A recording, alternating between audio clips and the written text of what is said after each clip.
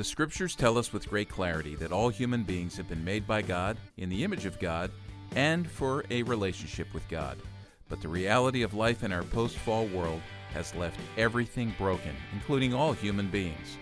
This brokenness touches us all deeply, but in a variety of different ways. This includes the many types of physical and cognitive disabilities in our world. This means that our churches and youth groups must be places sensitive to the unique needs of those among us who are disabled. How can we best minister to the disabled from birth through old age? How can we create welcoming, safe spaces that foster spiritual growth and development among the disabled?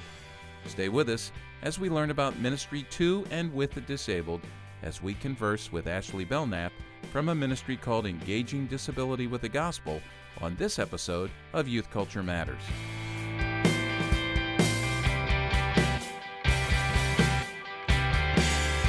From the Center for Parent-Youth Understanding, this is Youth Culture Matters. If you're a parent, youth worker, educator, counselor, grandparent, or anyone else who cares about kids, we're glad you've joined us for this practical, informative, and hope-filled podcast. This is a place where together we talk and think Christianly about the rapidly changing world of today's children, teens, and young adults.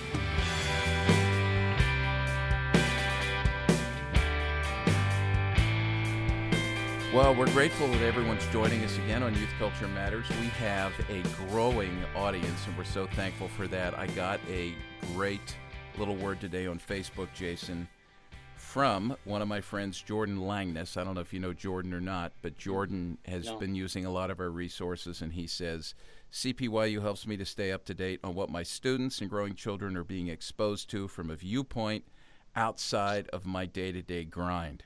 I like how he describes youth ministry, the day-to-day grind. That's awesome. He says, great resources for parents and youth leaders alike, so thanks for that. And we love positive feedback because now we know that what we're doing is working and worthwhile. So take note of our resources and use them. Jason, what's happening in upper left corner, in the upper left? Anything happening upper up left there? USA. You know, we're getting some snow. We don't have the polar vortex that you got to experience, enjoy, but we're getting some snow. Yeah. And that always makes for some exciting opportunities up on the mountain. No polar vortex here today. It's beautiful outside. If I wasn't talking to these people, I would be out there. It's beautiful. So, hey, we're going to have a conversation today that really needs to be had, and it's about a group of, and I will use the word image bearers because I think we need to understand that all of our children, all of our teens, all human beings have dignity and value and deep, great worth because they've been made by God. They bear the image of God. And it's a group that many times I don't know if it's deliberate, sometimes maybe we devalue people in certain areas of our culture, but sometimes we just forget about in our world of youth ministry or in our churches. And that's folks who have disabilities. So we're going to talk about disabilities today, young people with disabilities, teenagers with disabilities, and how we can engage with those students. And we're going to talk to Ashley Belknap, who runs a ministry called Engaging Disability, and it's associated with the particular denomination that my church is a part of, the Presbyterian Church in America, although I think, Ashley, your reach extends way beyond that just because of how, I don't want to say novel, but unique the ministry is and how you're resourcing other folks. So, Ashley, welcome. Thank you. It's great to be on today. Tell us just a little bit about the history of the organization and your involvement with it, why you're involved, and what the mission of the Engaging Disability organization is. Yeah, so Engaging Disability with the Gospel began in 2007. And it was under a different name. It was Missions in North America Special Needs Ministries. And we are the denominational disability ministry for the Presbyterian Church in America, or the PCA. And it was started under our founding director, Stephanie Hubach, who has written a really great book about enfolding folks with disabilities into the life of the church. It's called Same Lake, Different Boat. Gives you a really great theological look at how all of us have experienced brokenness as part of the fall. So it's not just that we're doing ministry to people out there who have disabilities, but it really begins to change the tide when we see ourselves as having brokenness as a result of what happened in Genesis 3. And so the ministry really began out of a need for churches need to understand why people with disabilities are needed and valued in the church. And at that time, back in 2007, it wasn't a conversation that was being had. Families who were in the churches were there largely because churches were doing what they could, but they didn't have a lot of resources. The conversations weren't being had. There wasn't as much awareness even, 13 years ago as there is now, with social media helping us out in some ways. So I took over 10 years after that, about 3 years ago, as the director. And Steph had always had a vision for changing the name of this ministry to reflect what the heart of it really is. And so sometimes in special needs, the terminology special needs will kind of constrict us to a certain population or age group. You tend to hear special needs with kids and youth, not so much with your adult population. And this ministry goes from birth through elderly. I think a lot of the challenges we have in church and youth group is just that our definitions of who our people are who have disabilities is not quite broad enough. So, we serve all disability types, and that can include things that you typically think of, like physical and intellectual disabilities, neurological disabilities, but it also includes things like psychiatric, mental health concerns, learning disabilities, sensory needs or disabilities, even into behavioral challenges. And I think that'll probably get a lot of our attention at some point in the conversation today, is kids who socially or academically can't quite fit into that box that maybe church requires. And so what that manifests as is, behaviors that communicate things to us and often not what is socially appropriate maybe for church. And that makes it really challenging for parents. So our ministry really does go from nursery birth through elderly, because with disabilities, you don't overcome them. They're not something that you just get to the other side of, like when you're sick.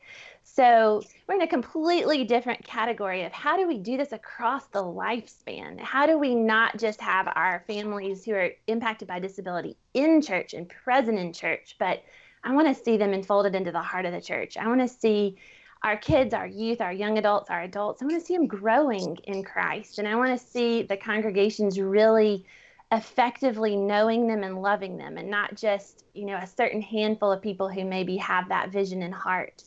And I think some of that just comes from not quite being comfortable with being uncomfortable. We always do a better job with people who are like us. And so historically, across churches and across denominations, what we see is that children's ministry does the best job of enfolding kids with disabilities. That's really where kids come into the church. And you think about how kids interact with one another, that's through free play and side-by-side interactions. And, there's still lots of visuals to support our learning and the discipleship sense. Lessons are automatically broken down.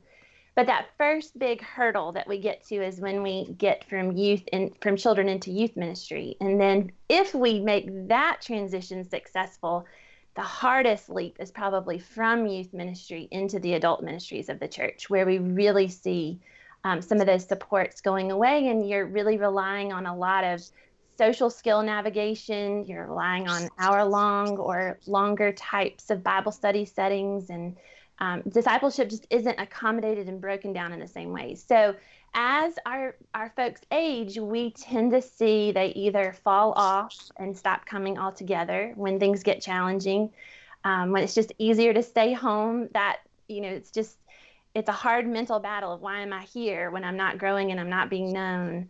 It's just much easier to stay home. Or they move to the fringe, and that would be where a small pocket of people know them and they're there and they're faithful, but maybe they're not growing, maybe they're not known as well as they could be. So that's really the heart of this ministry, is that the reason we changed it to engaging disability with the gospel is because we wanted to step into and step towards and enfold and love like Jesus did in the Gospels. And those were very intentional steps towards people that were not like him and were not like us. And in that, I have also found myself as a mom of 3 boys who each have special needs. And so I not only wear a director hat, but I wear the mom hat, which is I want my kids in our church when I'm gone, when I'm not here anymore. And the way that's going to happen is through our congregations knowing and unfolding at a level above just being present and just being there. So that's kind of how the ministry has evolved. Now, a lot of what we do in our ministry now is through online trainings, and we offer a lot of them for youth. You'll, I'm sure, be able to see in the notes, there'll be a link for how to access that. But we're constantly working with different populations across church ministries, with the goal being that you don't have to change what you're doing in ministry, in the sense that we start where you are. We don't ask you to start a separate silo of programs. We look at your people, your culture, your youth group activities, your large group, your small group, your one-on-ones, the things that are already happening. And we start thinking about how do we take your particular needs with your kids or your youth who have varying abilities, and how do we make small steps over time that will better unfold and work towards better discipleship of the whole. Oh, that's good. Just a quick question on theology. I don't know if there are any quick questions about theology, but we'll make this a quick question. Give us a little flyover of some of the theological realities, the gospel principles that inform what you're doing and should inform what we're doing. So the major ones that we look at, I can boil this down into 3 major points. Point number 1 would be that our starting place is Genesis 3 in the fall. That's where we see disability coming into play. Before that, Adam and Eve are perfect. After they take of that forbidden fruit, are physically, mentally, intellectually, cognitively, socially, all those faculties are affected by the fall. And so that goes back to what I was saying earlier, that we're all in this together. You and I may be able to cover up our brokenness in a more sophisticated way, but this is not a conversation about they have needs and I don't. It's how our brokenness is then impacted and redeemed at the cross when Christ dies. And then it's that living. So now here we are on the other side of Jesus' death. And so we have to live here. We're still in the hard and the messy of church life. We're still in the place where we don't love perfectly, where we don't do things perfectly, but yet we're redeemed if we believe in Christ. And so in that comes the church piece. And so we really look at our relationship with God and our relationship with man as the 2 major tenets that every ministry, regardless of age, can think through. How is this family, how is this person, how is this youth relating? What does their relationship with God look like? And then what does their relationship with man look like? So we're looking at that vertical and the horizontal as the basis for what everyone across church is navigating. It just happens that our folks need a little bit more buoying in the process to make that relationship with God grow and to make relationship with man even happen, much less than thrive. So we're looking at trying to get the seesaw, if you would, kind of in balance.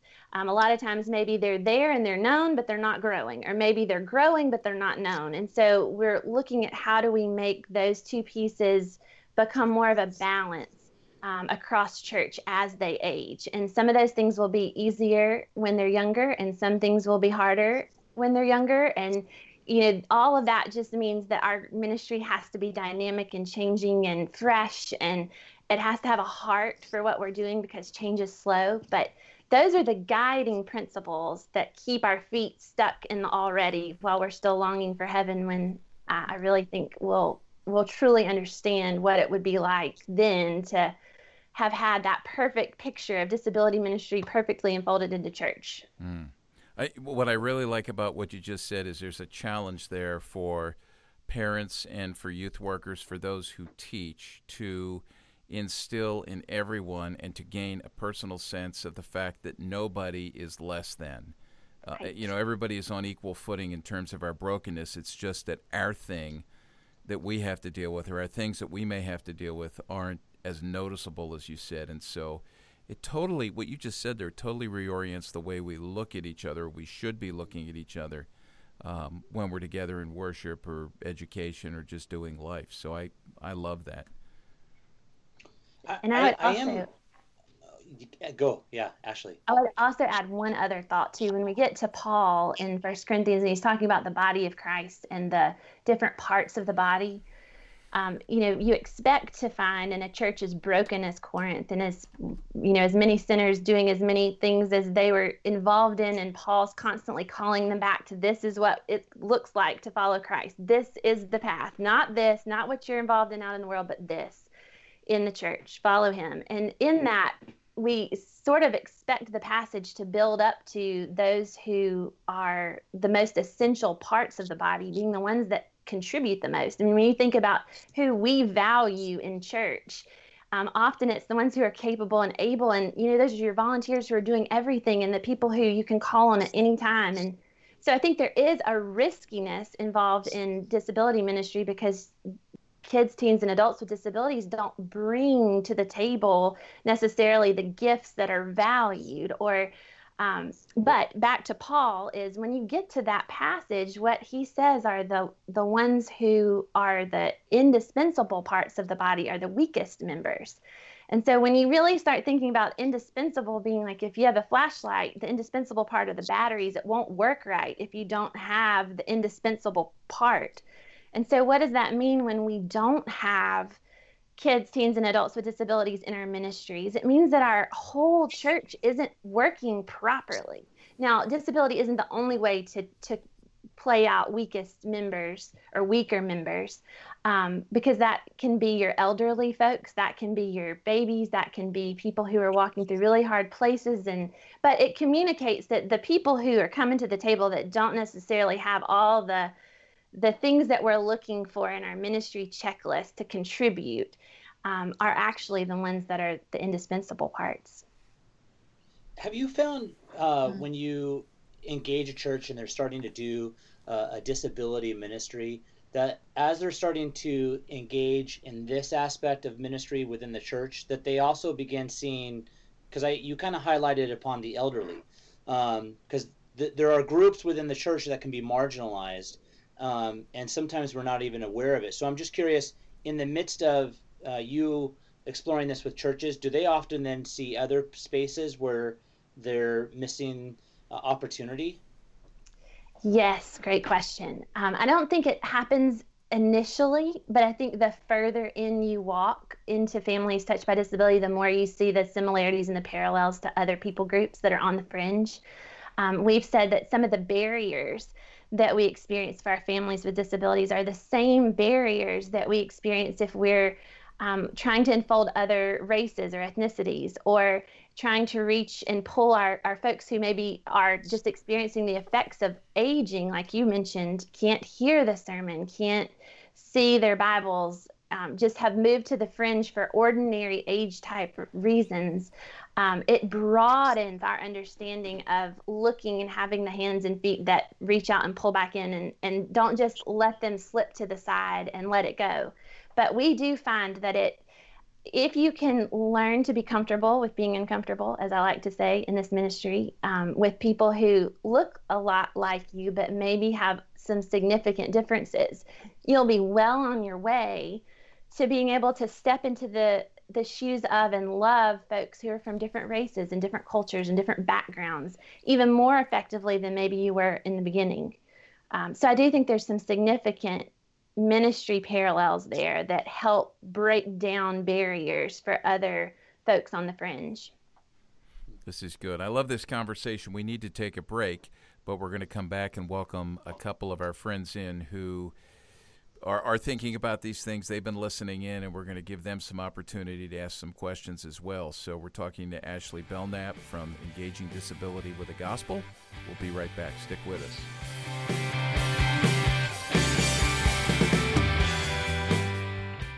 Here at CPYU, we want to help you help parents stay up to date on today's youth culture.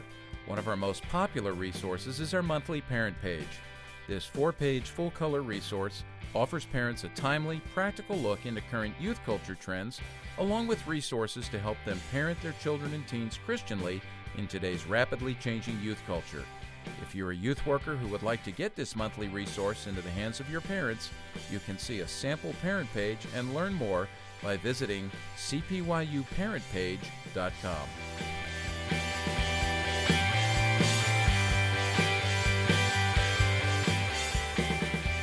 Welcome back to Youth Culture Matters, where we're having a conversation with Ashley Belknap, who is working with a ministry, an organization known as Engaging Disability with the Gospel, and we're talking about youth ministry, church ministry, birth to, I guess we would say, old age and death, right?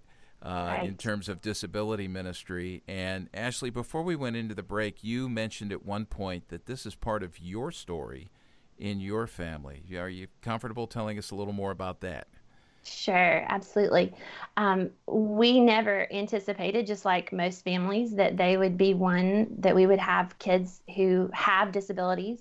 I was working in a large church as a women's ministry director, got a degree in theology, loved the church, married a husband who's a deacon. We had grand visions of what life and ministry would look like as a family in the church. And when our first was born, he came on the scene 9 weeks early and had extensive time in the NICU. And from there just was a picture of compromised immune system issues, spent a whole year inside the house, never had a category for what that would do to church body life. Here I was, we couldn't have been more in the heart of the church. And overnight, our little one really took us to the fringe. And that was a real defining moment for me personally and in ministry of realizing there's not enough effort that can overcome some of the challenges that families who are impacted by disability face. It's not just a matter of the church doing more, quote unquote.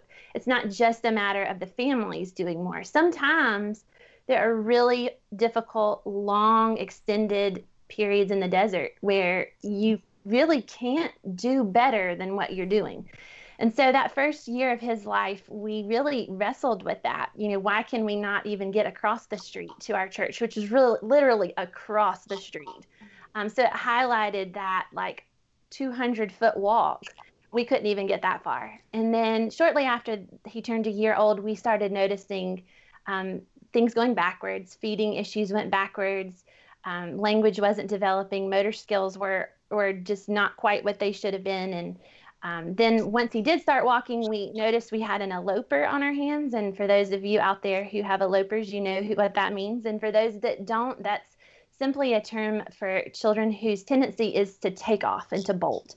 And that's not usually, yes, that's a part of a toddler tendency at times, but not to the extent that every moment when things don't go well, they're gone, half a mile down the street gone at 18 months.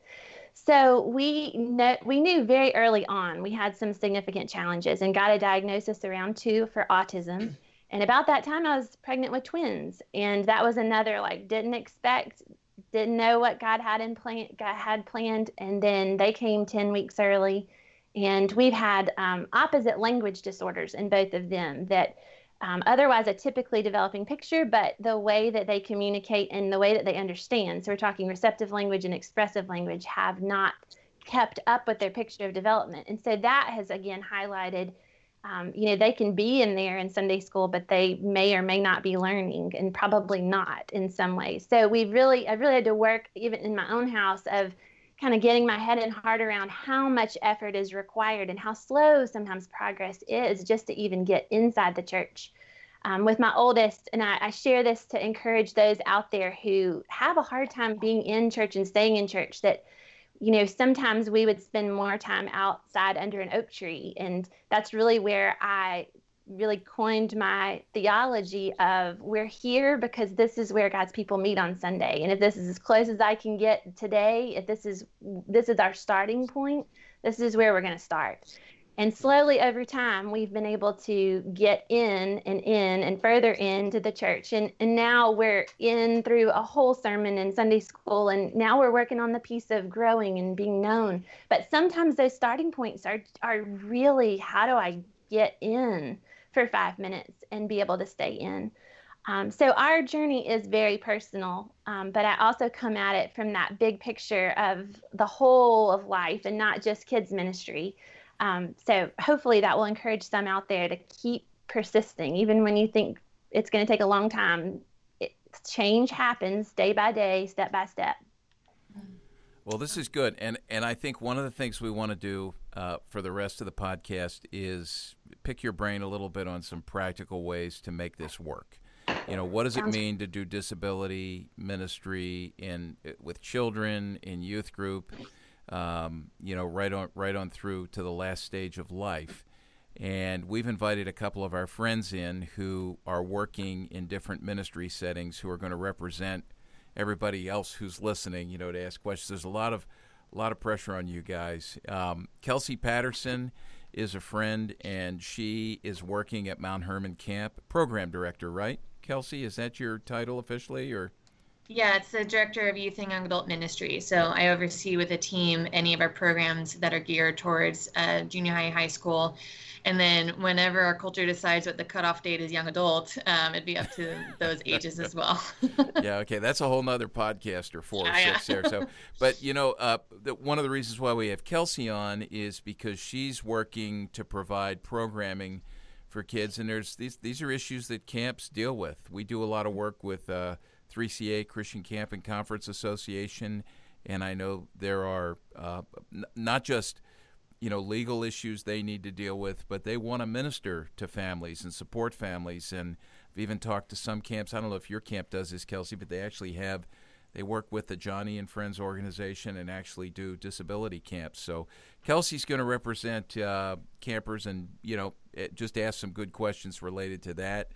She can extend beyond just camping. And then Derry Prankert's here. Derry's a friend of both Jason and myself. I was thinking about how I can mess up what state you're from again, Derry. But he's in Indiana at the Missionary Church in Napanee, correct?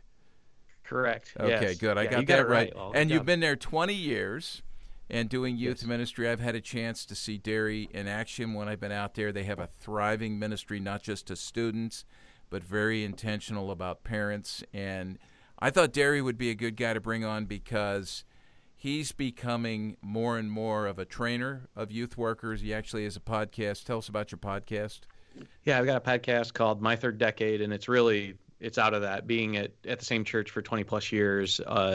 So speaking to youth ministers on what does it look like to walk in with a mindset of longevity. Yeah. And Walt, I should add, I just shifted my roles this fall. I'm now the next gen pastor. Okay. So I actually oversee from birth through college age. Yeah. Here. And so Ashley, as you're talking through these transition points, I've been leaning in the whole time. So that's how kind of I got the podcast world working with youth ministers, but here now working in discipleship strategies from birth through college age. Yeah. So Jason and I, we want to let you guys loose on Ashley a little bit because this is just such a big area of need, and we need to begin to understand this. So do either of you have a question you want to kick off with here, or Kelsey? Okay. Yeah. Yeah.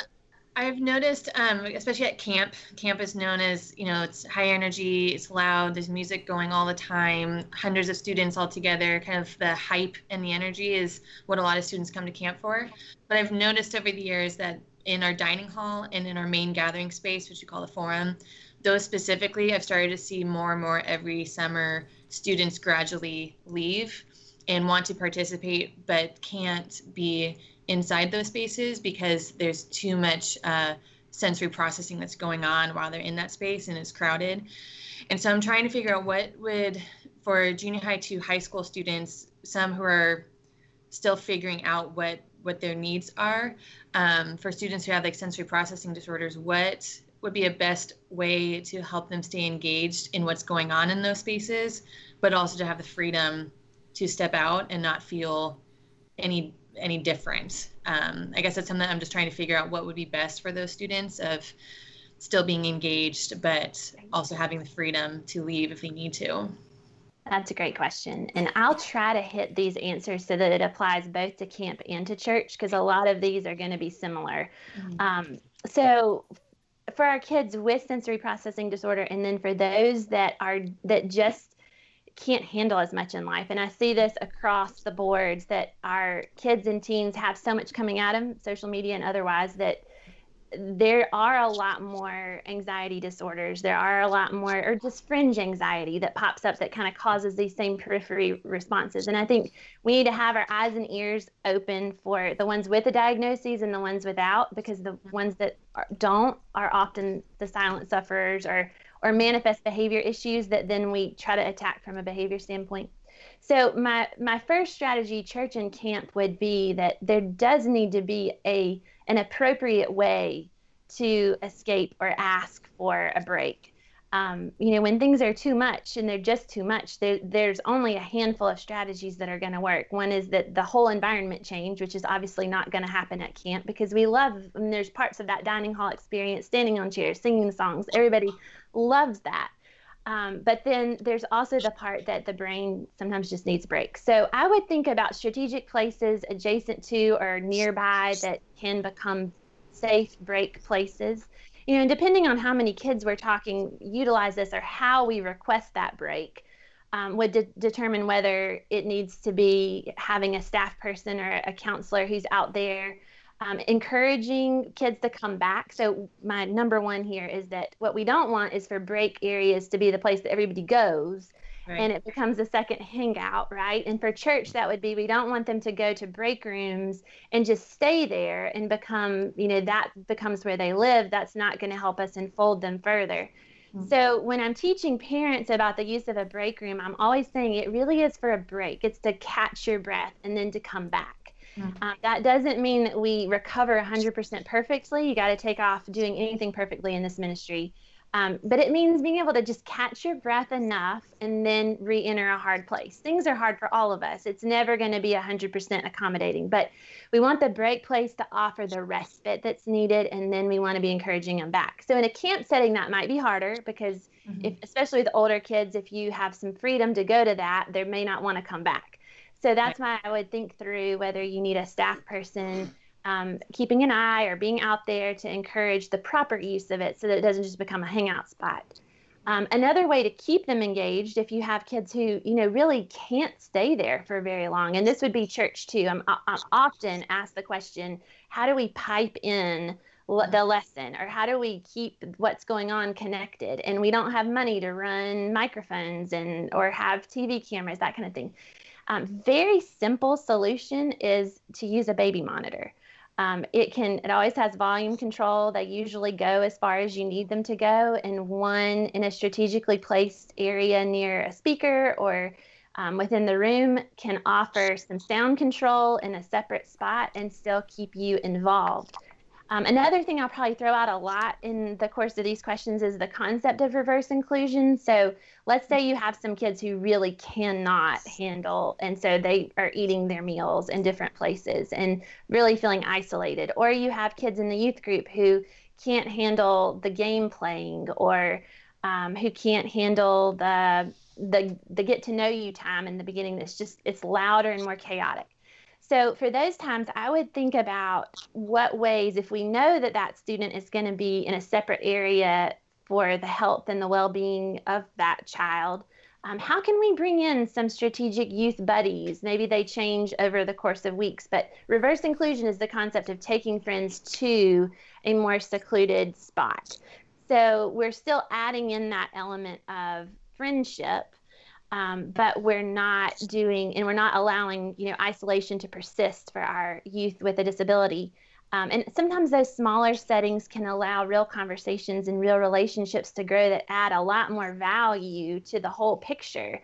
And that's another challenge here. And then I'll toss it back to y'all, is these big groups are hard for people to know what's going on. And so I think that's your number one challenge, is going to be how do we work with so that each of our students who needs a break place knows about it. How do we keep the right students using them? How do we bring along parents, or how do we bring along the whole of the other students to know what's happening in appropriate ways? And those, sometimes with reverse inclusion, you end up doing a lot of educating with your kiddos, with your youth group, just in smaller pockets as they interact with students with disabilities. So I'll toss it back to y'all for follow-up from that. Let me ask a follow-up that you're hitting something as you're talking on the idea of reverse inclusion. I think about, and this probably applies to camps as well as youth group time, game time, rec time. And I've planned a game that if I've got one of my youth is in a wheelchair, that literally they're not going to be able to be a part of it. Where's the line between saying we're ditching that game versus we're going to go ahead, but here's what we're going to do to think about this person that won't be able to be a part of it?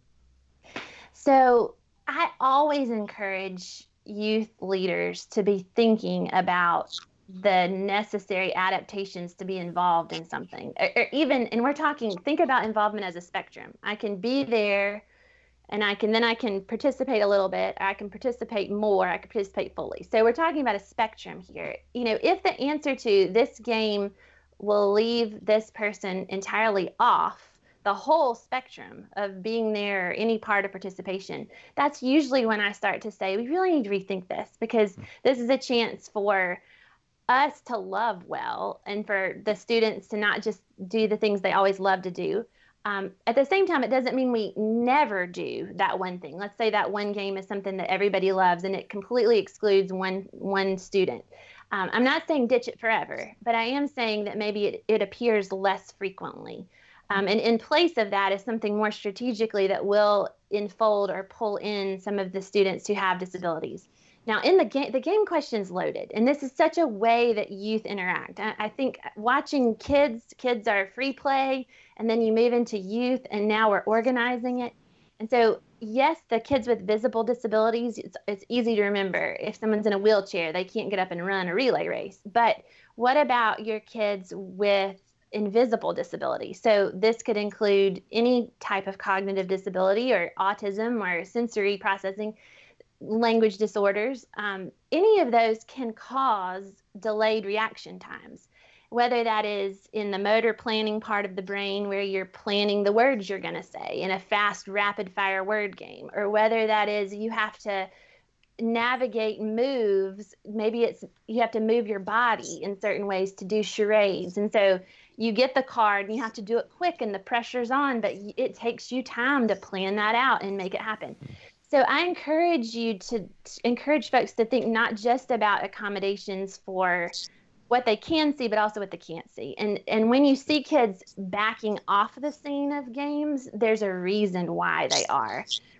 In that, what's an alternative is that there could be two things going on in the room at once. There can be a more sedentary or stationary type game that maybe involves strategy, but not fast strategy or timed strategy. There can be, and that could become a thing that there's an option in the back for everybody who wants to. Maybe you have a group that loves chess or that loves some type of game that everybody could participate in given your set of needs, that's always available as a backup, so that no one's ever having to just sit and do nothing. But I do think this is a huge way that youth connect. So it's something that youth leaders really need to think about.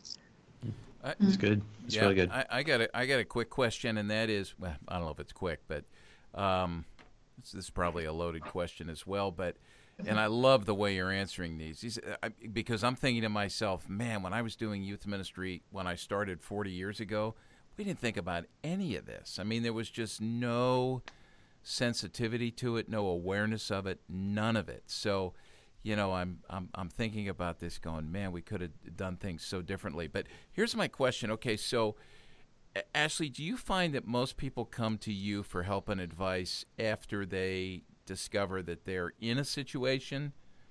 And so you're saying yes. Yes. So how can we be very proactive in our ministries, at our camps, and eliminate having to come to you in a reactionary way, like, man, I'm in this situation now, what do I do? Are there ways that we can set our ministries up, coming right out of the gate, where we invite these people in? Because I'm thinking, I had no sensitivity or knowledge of it at all. And so in hindsight, I'm going, how many kids do we just eliminate? I don't want to do that again. If I start over, I don't want to do that again.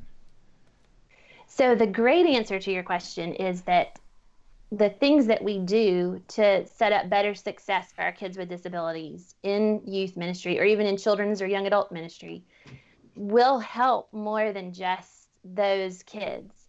And I think that's probably the hardest hurdle for me to overcome, is that this won't just positively impact a small portion of your people. This will probably help a lot of your youth for various reasons. And I know through y'all's podcast, being a listener, that you've touched on how culture and the fast pace and technology really affects all of our kids. And so I think you're getting a lot of different learners in your youth group now as opposed to even 20 years ago. So how do you set it up? I think the key is to look ahead. So what does that look like in youth group? That means you got to start looking at your kindergartners through your fourth graders right now, and you got to see who your kids are that are growing up and how or if they're being enfolded. You've got to have a relationship with your children's ministry directors that you're communicating with long before the transition comes, so that you can start to think through, what am I going to have to shift or change or adapt or modify in order to make this a seamless transition? I always say it takes at least a year to transition our folks who really have, diagnosed disabilities. A year is not a long time for a transition into youth for it to really work. And so even thinking about hybrids of that, whether we try to transition right at the time of 6th grade or 5th grade into youth, or whether we're delaying that, what would it look like to maybe have some of our youth come into children's ministry to serve, so that we get a culture of understanding about disability within our youth? What would it look like to bring our youth in or our kids in for a 5-minute exposure to youth group? Are you partnering with those parents now? Are we having relationships where we know what the needs are and how they're developing? And just a tidbit, disabilities change every month and especially every year. So you're checking in more frequently, and it sounds like a lot more work, but then there are also things that programmatically can help. And one of the things I always say for lesson content is breaking down content into smaller parts, into smaller pieces, and then building that back up is helpful to anybody, not just your kids with disabilities. So once we get into the youth age group and we're doing more critical thinking or abstract thinking, it's really important to say, okay, I want them to get to the place where they're applying these theological principles in their life. What is required to get there? And start listing out what theology you really need to know and understand as precursors to that. And then break those chunks down and then build it back up. So maybe it takes you longer to get to your goal, but I guarantee you in the process, a lot more kids have learned, because a lot of these kids just aren't focusing on all the things we're telling them and throwing at them the way we want them to anyway. So simplifying and focusing on content that's broken into smaller pieces, but then built back up into the whole, is not dumbing down content. I would also really think about the service aspect, getting our kids and our youth to contribute. And I think this is a way for our kids with disabilities and our youth who don't have disabilities to serve the church in terms of becoming buddies or help within helping children's ministry with younger kids who can't navigate everything by themselves, but would love to have a friend that is with them and stuck with them for a Sunday school hour. Thinking about in the youth context, how can we get our youth serving alongside each other? Like, that's a natural way that we experience discipleship and growth. And that is often a much easier place to adapt than the lesson or the game. And so how can I get my youth with disabilities and my youth who don't to do things together? When that starts happening, real life relationships happening, and then what you're going to see is your youth are going to be cheering on your kids with disabilities. It happens every time. And your youth with disabilities are going to start changing your youth who don't have disabilities. Just the presence of the whole body there, going back to what Paul talked about, it makes it worth it to go for the small steps that bring about change. Wow, this is really good. And so, Ashley, we're going to take a quick break. We're here with Ashley Belknap with Engaging Disabilities with the Gospel, and we're just receiving some great information. We're going to take a quick break, and then we're going to come back and continue and end our conversation with Ashley. We'll be right back with you.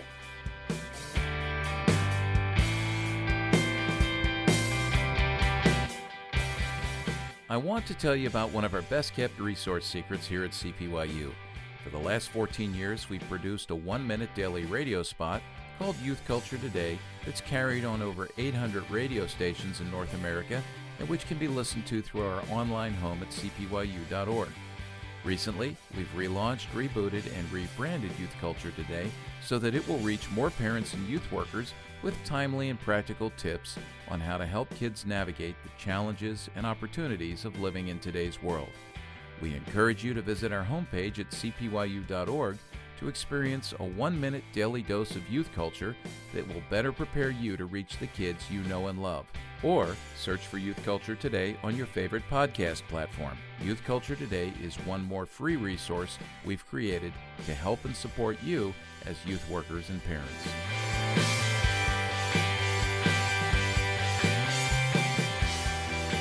Welcome back to Youth Culture Matters. We're sitting here with Ashley Belknap with Engaging Disabilities with the Gospel. Real quick, before we go any further, because I want to hear from Kelsey and Derry. They've got some great questions. I want to continue going down that road. But very quickly, can you just give us the website where our listeners can go to be able to check out some of the many resources we're talking about? Absolutely. It's www.engagingdisability.org, and that's Engaging Disability, not plural, .org. Engaging Disability. Okay, great. Thank you so much. Well, I'm going to hand it back over to our friends Kelsey and Derry, who I know are biting at the bit to be able to ask some other questions. So take it away.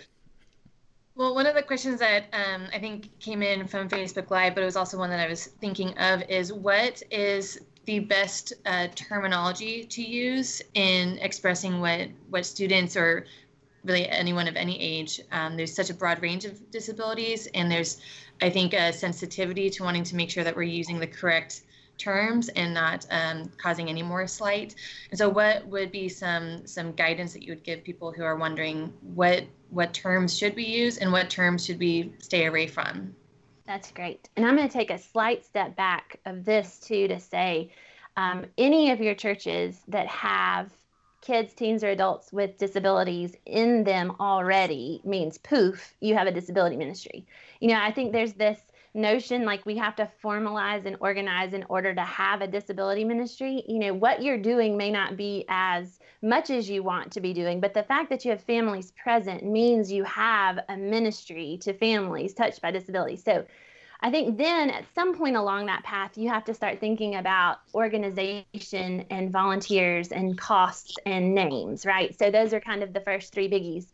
I always say people are going to know what you have. Families, if you're thinking outreach, families who are coming to your church for the first time, who are looking to see if you offer something in the area of disability ministry, the first place they're going to check you out is on a website.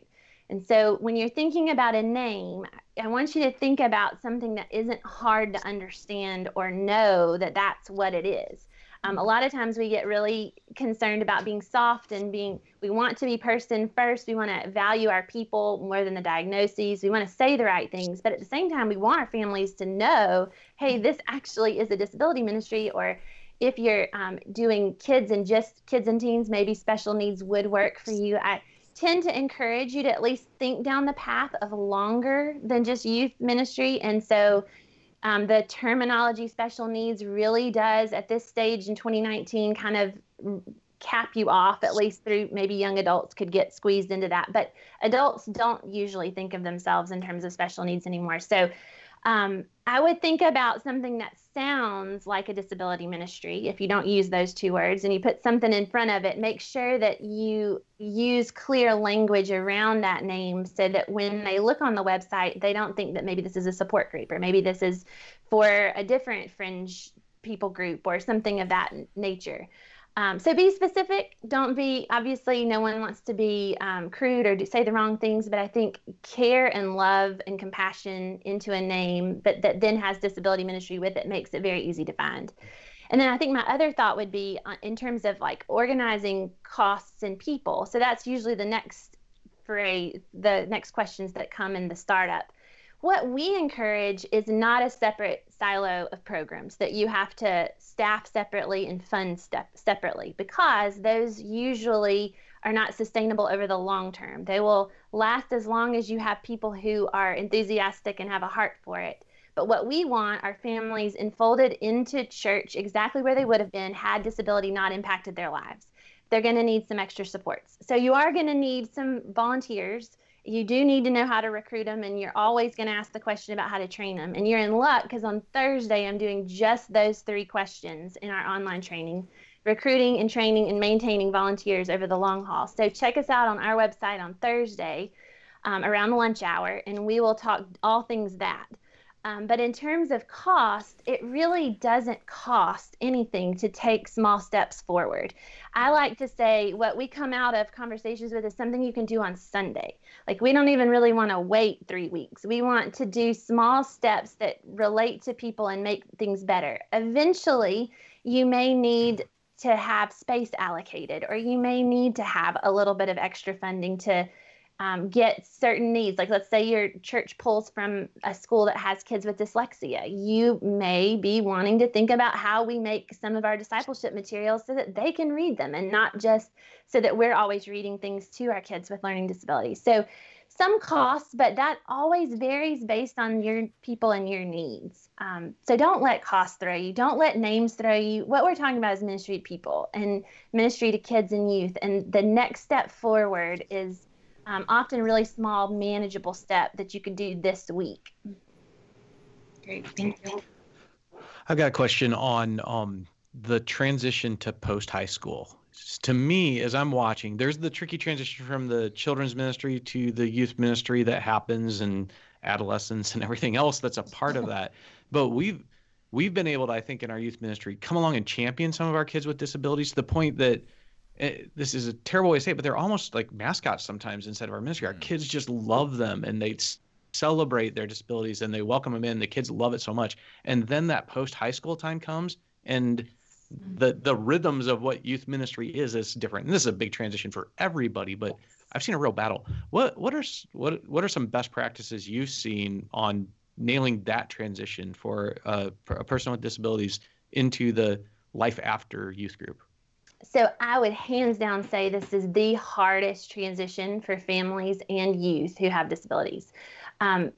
Number one social factor being that their people group usually graduate and move on to college, and then from college get married and have kids, and things are never the same again for that age group. And so social isolation, depression, the things that young adults typically go through are often heightened at that stage for the youth who has a disability. And then the family has also lost their support. So usually these kids have been in school all through, high school, and they may even have a couple extra years added on to the end of being 18.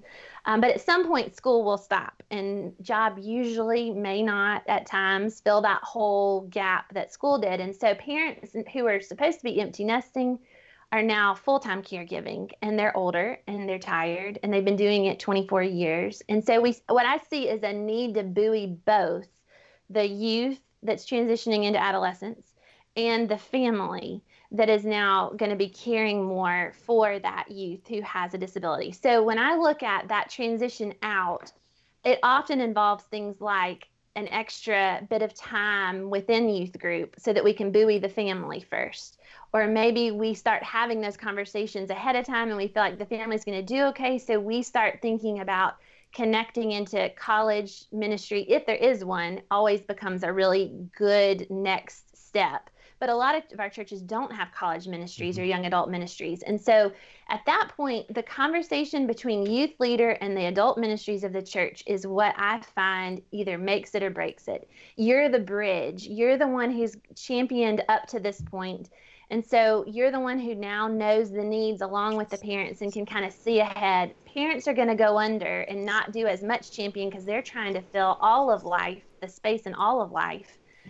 So we're going to start thinking in those late years of high school, how can we start finding adults who will come in and start discipling, befriending, taking them for ice cream, going to the movies, doing life together. But we're asking our adults to come be part of life in a different stage for a particular reason, for the purpose of making this transition happen. So the hardest part are tossing our youth into an adult ministry where they know no one. It's a lot easier if they're known than if they're not. That's step one. That relational key is just huge. And it also buoys the sadness and loss of having all your friends move off. Then I think that having a way to serve and contribute becomes really important in the young adult years. So how can we get our youth with disabilities into areas of serving the church and serving alongside our adults as fast as possible and giving them meaningful roles within the church? This is not sweep up the kitchen. This is if we're serving places around our community, they should be going too and building relationships and having those impacts out there that they did in youth group. It will positively impact everybody to have someone with a disability right in their midst. Might mean that you have to do a buddy scenario to make that work, but it's well worth the effort. So relationships and serving are usually the two keys, along with that youth group leader really championing and building the relationship with the ministries ahead of them to know kind of what we need to adjust and share insight on what would work and what wouldn't. That's great. Let me ask you a follow-up. That's really good. Yeah. As you're working through that transition, and you brought up the parent side of it, Yes. I hadn't ever thought of that before, how significant that transition and the time that is going to be spent for a parent, how much that increases. I'm curious for youth ministers that are listening to this, a thing that's always in the back of our mind is, how do I best partner with parents? Mm-hmm. Could you kind of add on to what are some things to keep in mind specifically when it comes to partnering with parents of those with disabilities?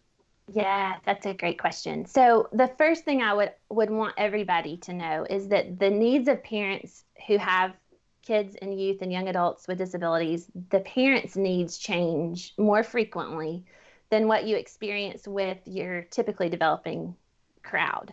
And by that, I mean, we usually call it a cycle of processing grief. So at key places along the road, it will impact a family that is touched by disability more. So for example, kindergarten, that may be the first place that they realize their kid is not going to be in the class with all the other kids. And there's that experience of loss and grief. So we're going to ask ourselves, what are those places, those trigger points along the youth spectrum? And so you think about the rites of passage. Moving into middle school is a major rite of passage, and sometimes that looks different in our kids in public schools and sometimes in private schools too.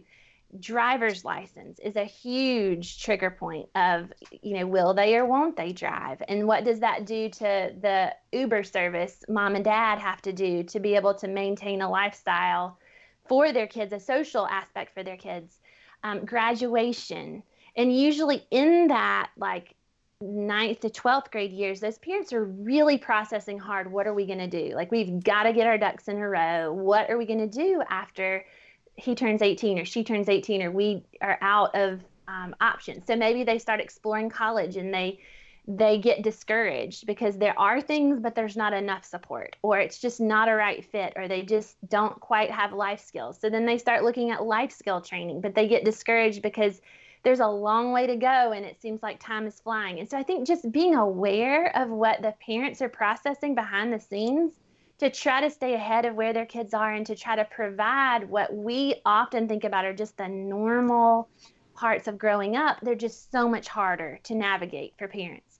So when you're building relationships with your parents, I would always emphasize the same things that y'all emphasize, which is building their trust. Gaining a friend and a partner means that they can trust that you're going to do good for them and with them, and not use their story in ways they don't want it used, or highlight their weaknesses when they don't want them highlighted.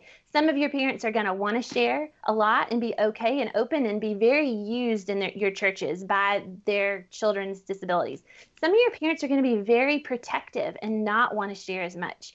And I think some of those parents might often feel guilty or pressure that they're not doing it right or well enough, or not like the other people they see because they're being more private. Parents need to have the space to process and live life with their kids the way that they want to live it. There's no right or wrong here in how much you share or don't share. It depends on a lot of factors. So there's not a blanket answer to that. And so I would encourage youth leaders to really respect where parents are.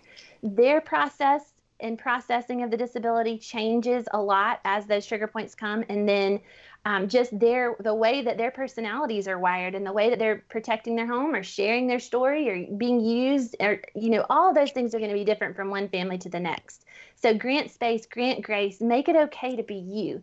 And I think last thought here is, if I could say anything that any family with disability really wants, and that's, they just want to be themselves. They don't want to have to be who they're not in order to be loved and accepted. And the question that they come with almost all the time is, are we going to be too much for this church, for this youth group, for this pastor, for this transition, are our needs so much that they're not going to be able to handle it. So you have that strategic opportunity to create the space so that they can breathe and just be themselves and process in a natural way. As you're talking, these are great questions. I was thinking back about 30 years ago, we had a deaf child in our youth group, and I had numerous students, and when I say numerous, 4 to 5, which was pretty amazing to me, who were his peers who unprompted went and started to learn sign language. And they became the go. I mean, it was a beautiful, beautiful thing. And then we had a gal in our youth group who had Down syndrome. And I was getting ready, this is a middle school ministry, and I was getting ready to give the biannual sex talk to the middle school kids. So communication, I'm thinking communicate with the parents. I don't want to put them in an awkward spot. This was really funny. I went to the mom, and I said, listen, I named a girl. I know she's going to be there. This is exactly what I'm going to talk about. When I finished giving this big explanation, Mom just started laughing, and she looked at me and she said, I'm not worried about this. She knows all that. And I just thought she knew more than all the other kids. And then it came time for the talk. And when I gave the talk, I'll bet I was, and this is the one where you talk 45 minutes to an hour and kids are just on the edge of their seat. They're all really engaged. It was less than 5 minutes, I hear snoring from the back of the room. It was her. And I just thought, this is beautiful. This is just a great, example of me getting it all wrong. But I think that communication piece is really, really, yeah, that's really huge. So, Ashley, I do have one question with regards to the follow-up from something that Derry was asking, but that transition. Right. Because there are going to be many that aren't actually staying within the church community that they've grown up in. They actually are going on to college. Is yours a resource that they could turn to say, hey, we're in this city, they're going to this city for college? I would like to be able to point to. Is yours a ministry that they could utilize to be able to tag team, handoff, point to as they're transitioning from one church to the next or one city to the next? Absolutely. And I will say this is challenging for a couple of reasons for everybody. Number one is, again, how churches let you know what they have. If it's not on the website, a lot of times you don't know if you're showing up in a new season of life and trying to seek out resources. So my plug here again for churches, that the way we know what you offer and the way we connect you to kids with disabilities who are going to college is by you letting us know and having things visible on your site and not being afraid of embracing that.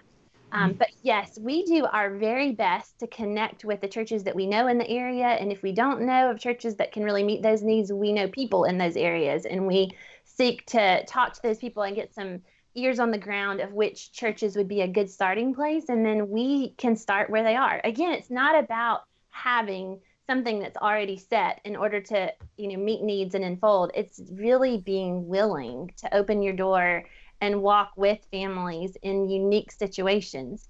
And so when I can come in and say to a church who doesn't have something going, we have this college kid and you're going to love her. And these are the things that you need to know. We really want this to work. She really needs you. Very few are going to say no. It just, again, is that communication piece to help pave the way. Can't overestimate how important that is. So yes, we're delighted to help with all of that. Great. Any other questions? Derry, Kelsey, this is so good. I know we want to honor everybody's time. Any last questions?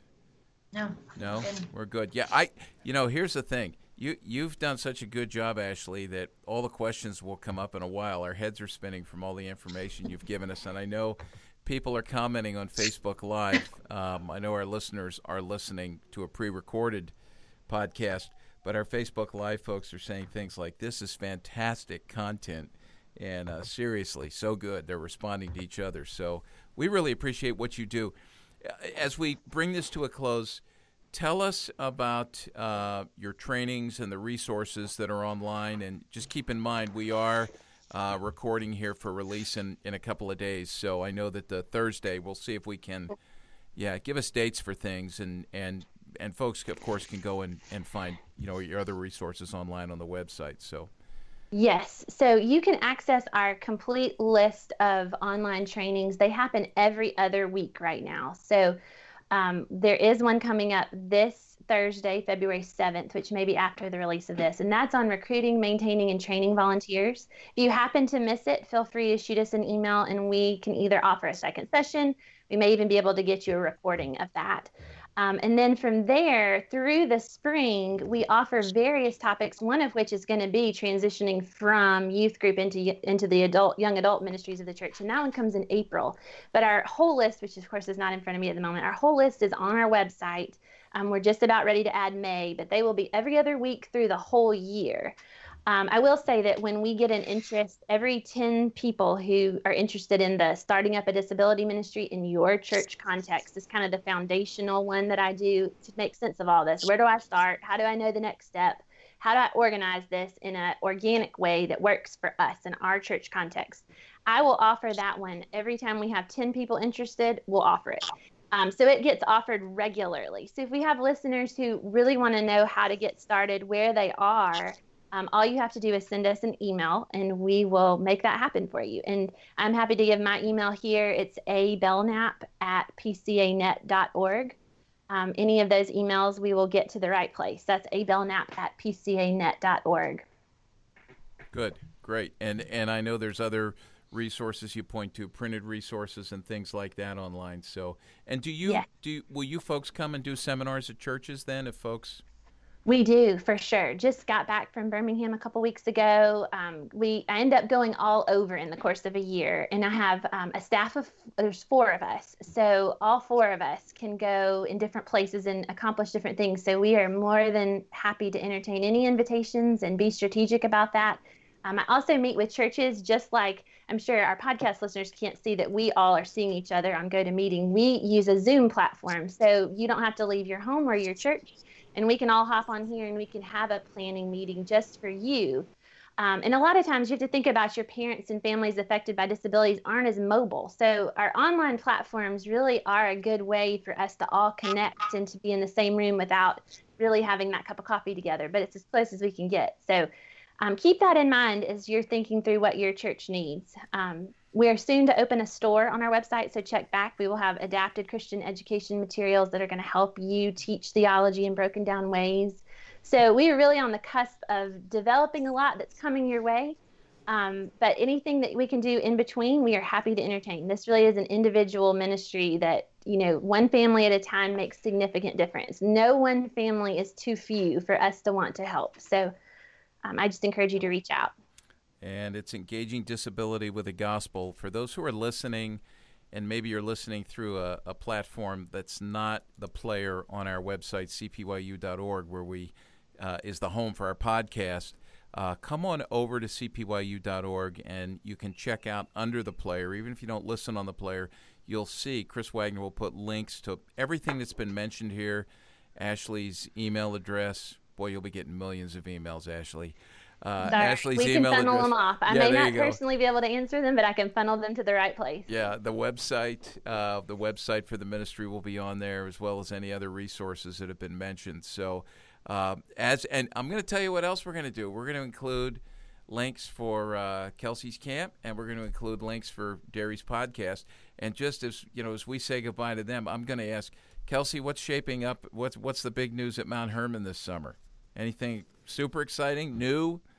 Yeah, what's crazy is Ponderosa Lodge, it's 50th anniversary. And so Ponderosa Lodge is a junior high school site, has a lot of great history. Billy Graham came and prayed for the land before it was built, before he broke ground on it, and it's experiencing its 50th anniversary this summer. So we're looking forward to kind of remembering the last 50 years of ministry at that specific site for students, because they recognize that they needed a place for students to be able to come away and to experience camp. And so we'll be celebrating that, but then also looking ahead to the future and what God is doing. And our theme for this summer, we're excited, it's about God is with us always. And so we're doing a lot of our theme development right now for students who are facing a lot of fear in life, and being able to recognize that they don't need to live into that fear because they know that God is with them always. Oh, that's awesome. Well, we hope you guys have a great summer. And Derry, who do you have on deck on your podcast? Anything exciting coming up? I'm sure it's all exciting, but it's all so exciting. Well, actually, I'm going to be I got several solo shows where I'm just walking through some key stuff. The one that's going to be coming up is how do I navigate when I'm no longer cool? I've seen that be a big drop-off point for people in ministry when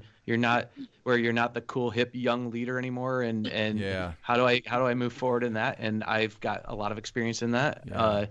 And then we're going to walk through what it looks like to form longer range goals that help you get entrenched, where I'm not going to do this in the next month, but this is going to take me 2 or 3 years to see this unfold in the ministry.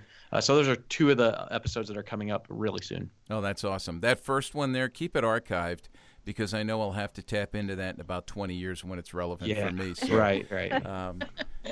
Just don't say anything else, Derry. I'm always so nervous. Well, number one, when I have Jason, you never know what's going to happen. But when I'm with my youth ministry buddies, now that I'm getting up there in age, and I used to be like the youngest guy in the room, now I'm just nervous about what's going to happen. So thanks for that. It's fun. Everybody loves Grandpa Walt. Yeah, there you go. See, that's exactly what we were. Yeah, I won't even go into any more of that. It's just sad. So thank you. Jason, any final words? No. Okay. Ashley, boy, that was an answer to prayer. Ashley, thank you. Thank you so much for joining us. Yeah, thank you guys. Thanks. All right, everybody, just join us again. We'll be back up in a couple of weeks. If you're not already a part of it, come over to Facebook and join our CPYU Reading and Discussion Group. We started that back at the beginning of the year. We've got almost 360 people in there right now who are reading during January and February.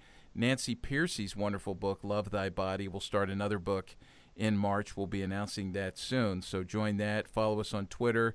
Or check out our CPYU Facebook page, community page. You can track with us there. So thank you, everybody. Until the next time, we hope you just have a great few weeks, and we hope that you find this particular episode of Youth Culture Matters to be especially beneficial as you work to minister to those in your local body who are struggling with disabilities. So thank you. Blessings. Thanks for joining us for Youth Culture Matters, a podcast from the Center for Parent-Youth Understanding. If you'd like to learn more about today's youth culture, visit our website at cpyu.org. And if you have any questions, comments, or feedback, email us at podcast@cpyu.org.